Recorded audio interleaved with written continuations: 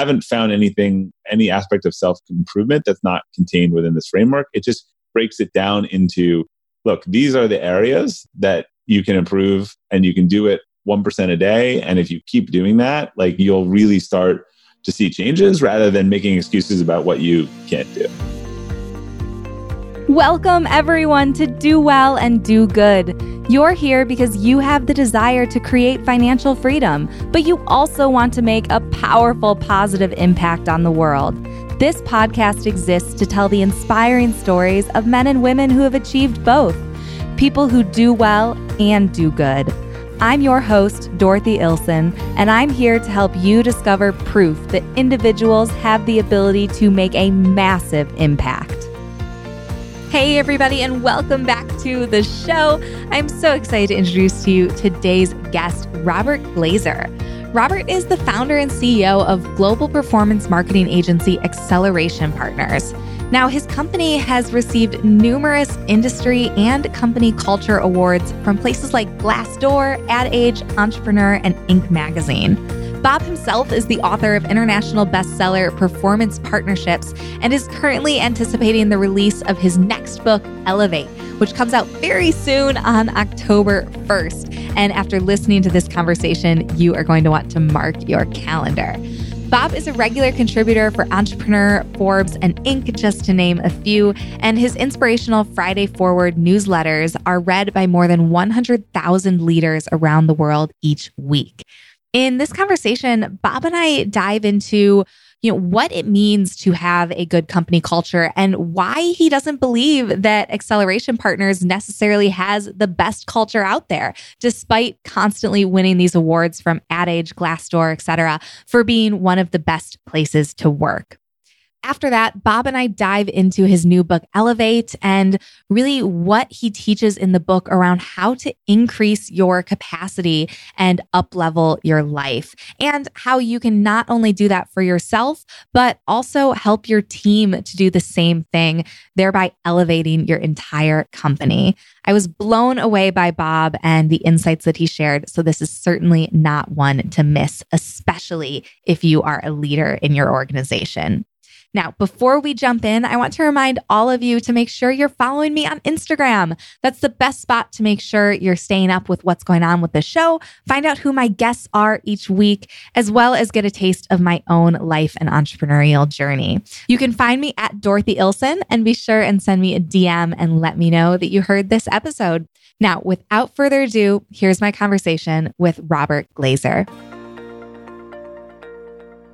Bob, thank you so much for coming on the show today. I'm excited to have you here. Thanks, Dorothy. Excited to be here. And I'm especially excited to have you as we're so close to the launch of your next book. And so, I really want to dive into what that's about and what people can expect. But before we do that, kind of set the stage for me. I'm hoping that you could share, what was life like for you growing up, and what were the beliefs around money and success that were instilled in you as a child? That's a good question. That's not usually the first question, I guess, but that's a good question. Thank you. So, beliefs. So life for me, and I think it's interesting. I've had a good opportunity. My parents just sold their house, and my mom came over and dumped me, saved everything from my childhood and dumped me with all of it, all of my report cards and memorabilia, and sort of all, reading all the report cards is pretty interesting because I think, sometimes we have some revisionist history on ourselves, or we think we were happy and we're not, or we think we weren't happy and we were. But I was a pretty happy-go-lucky kid, always creative, always playing around with stuff. I think I struggled, I think like most entrepreneurs, sort of heading into that middle and high school years where it becomes about sort of academics, and my definition of learning and the things that I like just wasn't academic memorization. And I had a very hard time paying attention. I, later diagnosed with ADD. Again, it all kind of sort of makes sense. And so I school just wasn't that interesting to me. I did enough to do fine, but I didn't really excel. And I think this is true for a lot of entrepreneurs. The things that you are really best at, I think at those ages, society encourages you not to do, right? These are the kids selling candy in school like I was, or selling homework in school, which I did not do, or having creative ideas or saying, hey, we should like do this way and not follow the same thing that we've done every year. So talking and hearing a lot of other entrepreneurs and their story, I think it is a familiar path. I do talk a little bit about that in the book, but I have a very tight-knit family. My parents, very values focused. I would say, I think we talk about it more. In some ways, they just demonstrated it more in terms of, what they did, and always into community service and giving back, and sort of how they expected us to act and behave. So yeah, I think that was, I really didn't realize that I loved learning until I was about 20 years old. And I was able to, I think this correlated with going abroad for 6 months, doing some internships in business, and then being kind of done with my like prereq and able to take the classes that I wanted to take. So I came back my junior and senior year and got almost a 4.0 because it didn't matter how hard the class was. Like I was just taking it and loving it. And if I liked it, I do great at it. And if I don't like it, I can't pay attention. And that's been the story of my life. Mm-hmm. Yeah. I think it's interesting how you frame the piece about school, because I think for so many entrepreneurs, all of the messages that you're getting is that, you're not good at this. You don't fit in, you're not successful. Shut up. Yeah. So I'm curious, did you recognize yourself as entrepreneurial when you were in high school, or was that something that you didn't really realize was, kind of the thing until you were older? No, because I don't come from like an entrepreneurial bone. There's a lot of creativity in my family. My mom is extremely creative, was always doing creative stuff with us. But so what's interesting is my brother, and we can get into the psychology of this. My brother, my sister, and I each run our own companies. My parents each only had one job their entire careers. Interesting. Now, it doesn't seem to be connected. I think I can make the connection, but it doesn't, right? It seems counterintuitive, right? So part of entrepreneurship is that you need someone usually in your family or someone to be like, hey, like, I know what this is. Like, here's how I can reinforce it. There's a guy, Dave Rendell, who has this great book, The Freak Factor. He talks about, he has this joke on stage where he says, I get paid to stand up and talk, $10,000 to get paid to stand up and talk for an hour. All I got told was to sit down and shut up when I was a kid. And if someone had said to me, you can get paid to stand up and talk and be loud for $10,000 an hour, I would have been like, I'm going to do that. Right. Oh my goodness. Well, so, I want to touch a little bit on, really just what you created with Acceleration Partners, because it's incredibly impressive. I know that, your company has been heralded as, one of the best places to work by, places like Glassdoor, Ad Age. So I'm curious, for the listeners who are out there building a business, what is it about you or about, the culture that you created, at your agency that led to that? I mean, how do you craft a culture where, people are just so excited about, where they get to work every day? Yeah. And I speak about this a lot, but one of the things I always say is like, I think AP is a great place to work for a certain group of people. I actually don't think it's a great culture for everyone. And I think that is sort of a key to the answer there. So as we were building the business and getting bigger, I really wasn't even sure if I wanted to build a business. And when I made the decision to kind of scale, because I was sort of at wit's end and was doing everything kind of $1 million in revenue, 10 people. And when I made the decision to scale, I was like, I don't want this company and HR and all the stuff that I hate about companies and the things I didn't like. And I was like, all right, well, if we're going to do this, like, I'm going to do it differently. And I went through some deep leadership training. I think was really able to understand my core values and authentically what I wanted, what I valued, and sort of translate that into the company. So, what I always say is like, we are a great place to work for the right person. We're on a mission to find people who really match our values and where we're going. But there's fundamental things. And so I think what we do well is we do what we think and we think what we say and we do what we say, and like they're really aligned. So when we talk about our core values, they're how we hire, they're how we decide to go away from people, they're how we promote, they're not wall art. The things that we say that we value and we do what we say. Now, what's interesting is you can hire people who like the core values, they like the sound of it, but they come to work there and you actually find out it's not them. So people love own it, right? But the core value, it's just you own it. But I can tell you, like, they come and they make their first mistake, and we're like, so can you write up a debrief? And everyone went wrong, and they are blaming everyone else. And, I'm like, that's not own it. They're blaming, and so what you can actually see what it looks like versus our best people are like, even if the whole thing was external, they say, here's what I could have done better. Here's what the company can learn from it, and all that stuff. So I think we're just really consistent around that. And I think that, if I would hope that someone comes to AP, and loves it, they're aligned to that. And if it doesn't work, they would say, you know what, that just wasn't for me. It was the wrong team. Like I'm a running back, and that's a passing offense, but that's a passing offense, and they pass, and like that's what they do. The cultures that drive people crazy, are the ones that have this Dilbert stuff on the wall, or say one thing and do another. Like, I think we're consistent. Like, I could tell you, if you're someone that like is a raging extrovert who wants to be in an office, who wants stability and doesn't like clients, you would probably think we are a terrible culture, right? Because we are super supportive. We are fast paced. We are client service. People work from home, like lots of change. Like, if those aren't things that make you comfortable, you won't like working for here. You might not think we're duplicitous because you say, oh, that's what it is. So we really try our best in the hiring process to play this matching game and be like, look, cards on the table. This is who we are.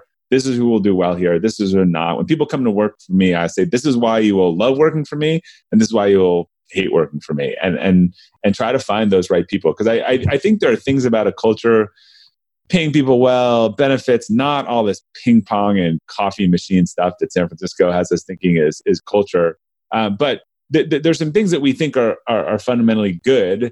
But I actually think good or great for a person is really about a match and a fit. And I know there's a lot of like attacks on cultural fit these days. I disagree with that. I don't think you want an echo chamber, or you don't want a cult.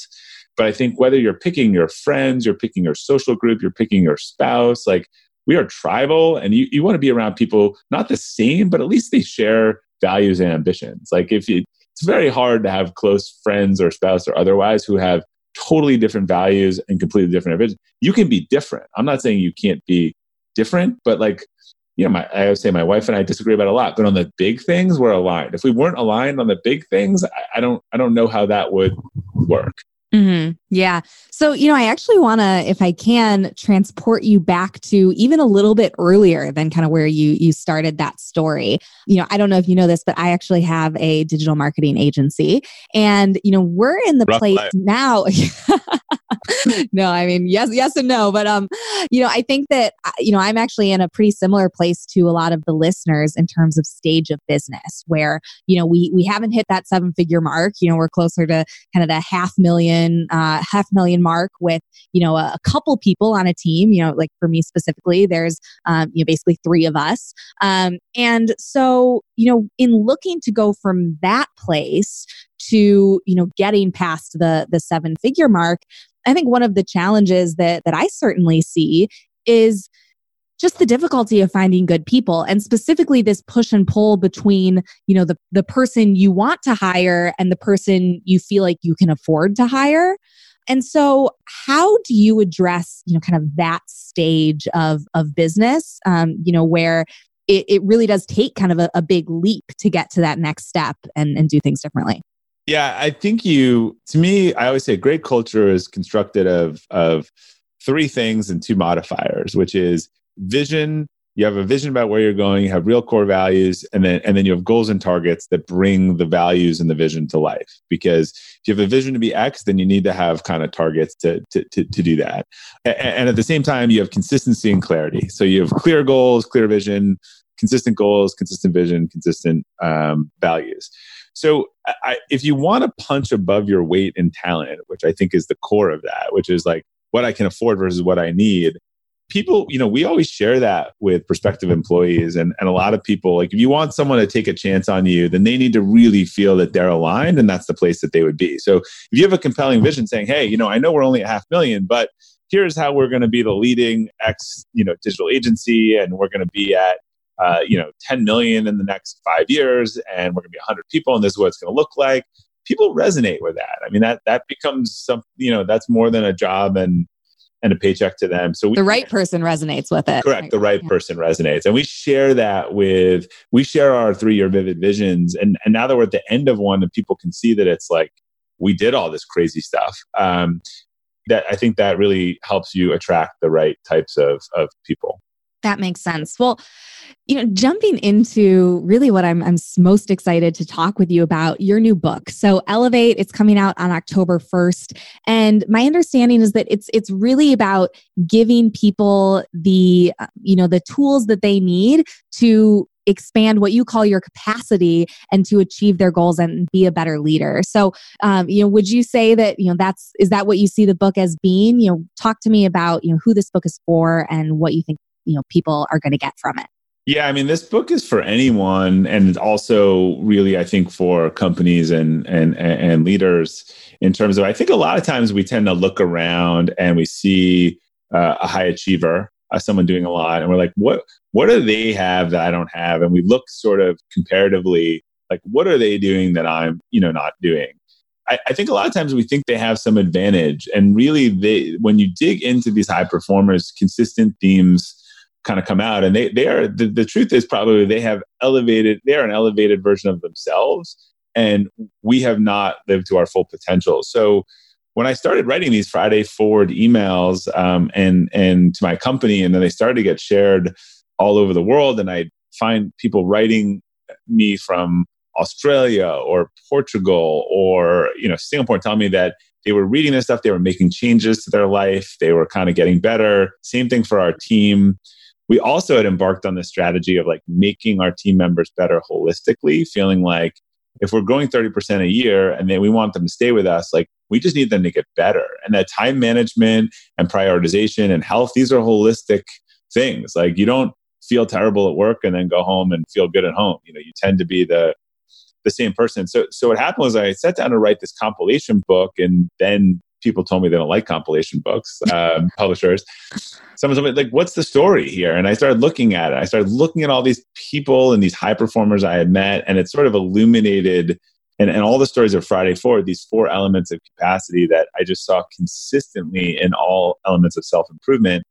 And while people it's great to have the motivation to be better, and it's great to put those posters on your wall, like I actually think this is the formula and the framework for how you get better and improve your life and your ability to lead. And at the same time, it's the playbook for how you can do the same for others. And it's a pretty simple framework, but I haven't found any aspect of self-improvement that's not contained within this framework. It just breaks it down into, look, these are the areas that you can improve, and you can do it 1% a day. And if you keep doing that, like you'll really start to see changes rather than making excuses about what you can't do. Mm-hmm. So what are these 4 elements of capacity? Yeah. So the first is spiritual, and that is not religious, but that is, what are your values and what do you want most? So when you talk to 100 people at a party and you ask them what their personal core values are, and 98% won't tell you, and 2 of them will rattle them off. Start asking those 2 what they're doing with their life and how they're doing, and you will find that they are pretty locked in and high performing because they've identified who they are and what they want. So most of us know these things. We feel them when they're crossed. We just don't have the labels to like.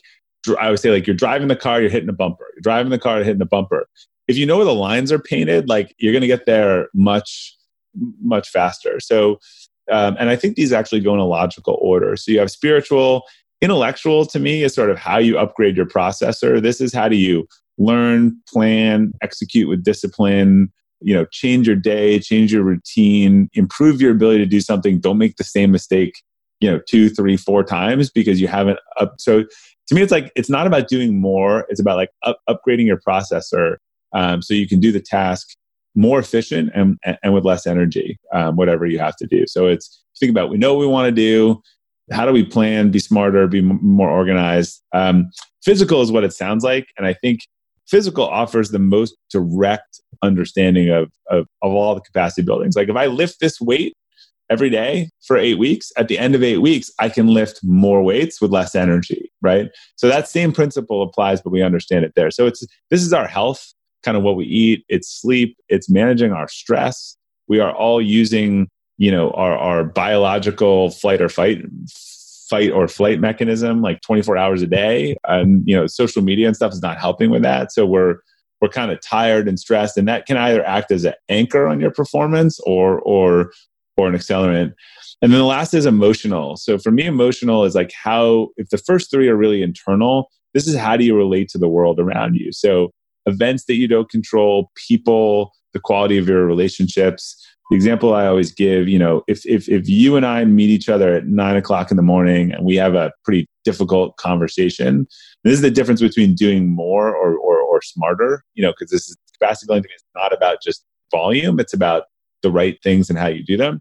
So you and I walked in the office, we have an altercation at 9 a.m. I've really worked on my resilience and emotional capacity in my relationships. And by 9:05, like that conversation is done, right? I'm back to my desk. I finished the thing. Like I move on. I close 3 deals that day or whatever it is. You go back to your desk and you are just replaying this and angry and telling everyone else about it and bringing them down all day, and you don't get your stuff done. This is what happens more often than not. Like we have the same 24 hours in a day. Like everyone who thinks that someone has this advantage, I just don't think we're clear about how they use it. So, but part of, again, building that muscle is I've realized the personal cost to me of these things and letting it linger. Or maybe I was upset for 5 minutes. I went outside and I did meditation for 5 minutes. I took a couple of deep breaths and I moved on. But this stuff like adds up and cascades. And just one last example, if I tie like intellectual into that, like let's pretend now, one of the reasons I was able to do that is because I've actually listened to 5 podcasts, read all these books on having a difficult conversation and how to frame it and how to prepare for it. And so I actually just improved not only how I reacted, but I went into it with a better system, plan, or operating system than you did. And sorry to use you as the negative. No, that's okay. I mean, no, I think it's an important idea because, when something happens, you get into a situation with a coworker or even, someone who cuts you off on the street, while you're driving to work. Right. And you can stew in that for 3 hours, or you can just like move on. Exactly. It's this idea of, poisoning your own drink and expecting the other person to get sick. The only person you're really harming is yourself. And so, I'm curious. All right. So spiritual, intellectual, physical, and emotional. Did I get that right? Got it right. So say someone is, looking at those 4 elements and they're saying, okay, I got to work on all of these. My physical health is not where it needs to be. I don't understand my values. Do you recommend that someone, sort of pick one area and focus on that first and then move to the next? Or is it more a better approach to kind of take all 4 and try to improve them at the same time?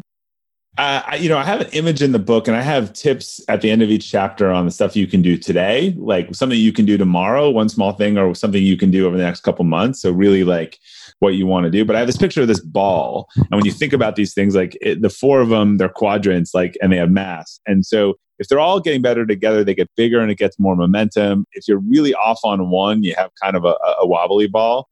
But I would actually say that I think spiritual is probably the one that's a little bit of a bigger long-term project. You can start on it, but you're starting towards solving something bigger. The other ones actually are all about just doing the work to get better at it, right? So I think you could start all of those in a day. You could, if it's intellectual, you could put down Facebook for a couple hours and read something, or get up a little earlier, or work on your morning routine.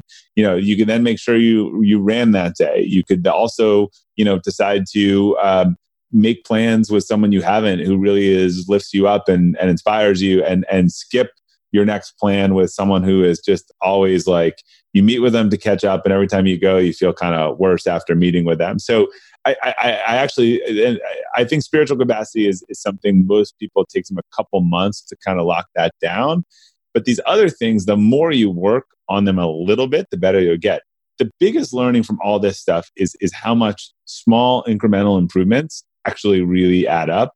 This is not like some system where you come in and like wholesale throw out your life and do all this stuff over. Like I actually think the more real gains are to be had by just putting a little pressure on each of these areas each day. Well, one thing that I think is, especially exciting about this book is that you're not only sharing, how to develop these elements of capacity in yourself, but also how to develop them in your team. And one thing I'm curious to know is for you specifically, having come from running a business that has remote employees, I think it's a big challenge, right? Because when you're in an office together, you get more of those, just sort of, little moments, little conversations that build the relationship versus with a remote employee and a remote team, you're typically hopping on a Zoom call just like this. And there's a purpose. There's always a purpose to that call, and you kind of do a little small talk and then you jump into the purpose. And I think you miss out on a lot of just the relationship building that allows you to really develop someone and help them along. So how do you cultivate this kind of growth in a team, specifically when you are working remotely? Well, I think because of that disadvantage, it forces you to be intentional. Like, for example, like our onboarding program is like world class. I mean, your first 3 weeks are scripted out to the hour because we can't just leave you sitting there with nothing to do. Think about how many companies, I can tell you how many companies I worked at when I was 22, my first job. You just show up and they're like, oh, Bob's here. Hey, Bob, why don't you shadow Dorothy today? And yeah. So it actually forces us to be more intentional about that stuff. So we don't have those. We have an app that sets people up on like random calls to talk to each other, and it's called Donut, I think, kind of like almost like this, just to do that. But I think we're intentional. We do a big summit every year.